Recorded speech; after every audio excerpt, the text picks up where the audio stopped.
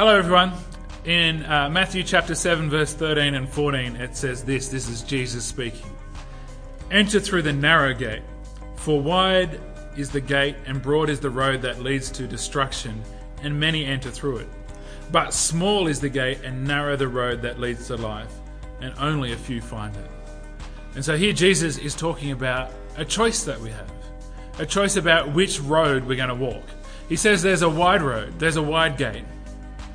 This word wide is a reference to everything that's kind of easy and comfortable and self-seeking.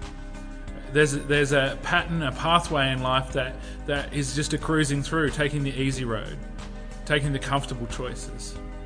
And so Jesus warns that if our focus is on ease and comfort, then that can be the pathway to destruction. There's a wide gate, but we need to question whether it's the right gate to walk through. He says there's another gate, and this is the one he urges us to walk through. He says narrow is the gate, narrow is the road that leads to life. And so a lesson for me in the last kind of 12 months has been not everything that's God's will for us is fun and easy. Sometimes the things he has for us, even the blessings he has for us, involve walking a challenging path.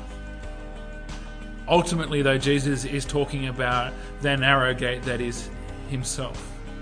He is the only way that we can truly enter into life. It's turning aside from the wide, the easy path, swimming with the crowd, so to speak, and turning to walk through and follow the path of Jesus that we find life.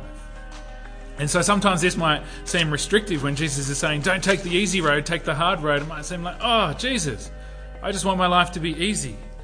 But Jesus isn't trying to be restrictive, he's trying to be life-giving, because he knows where these roads lead.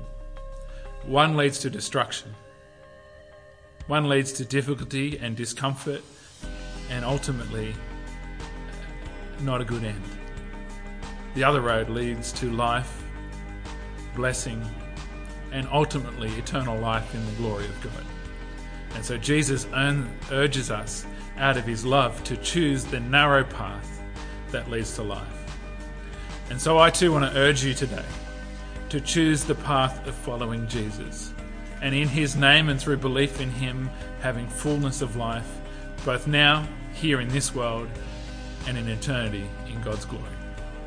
God bless, and amen.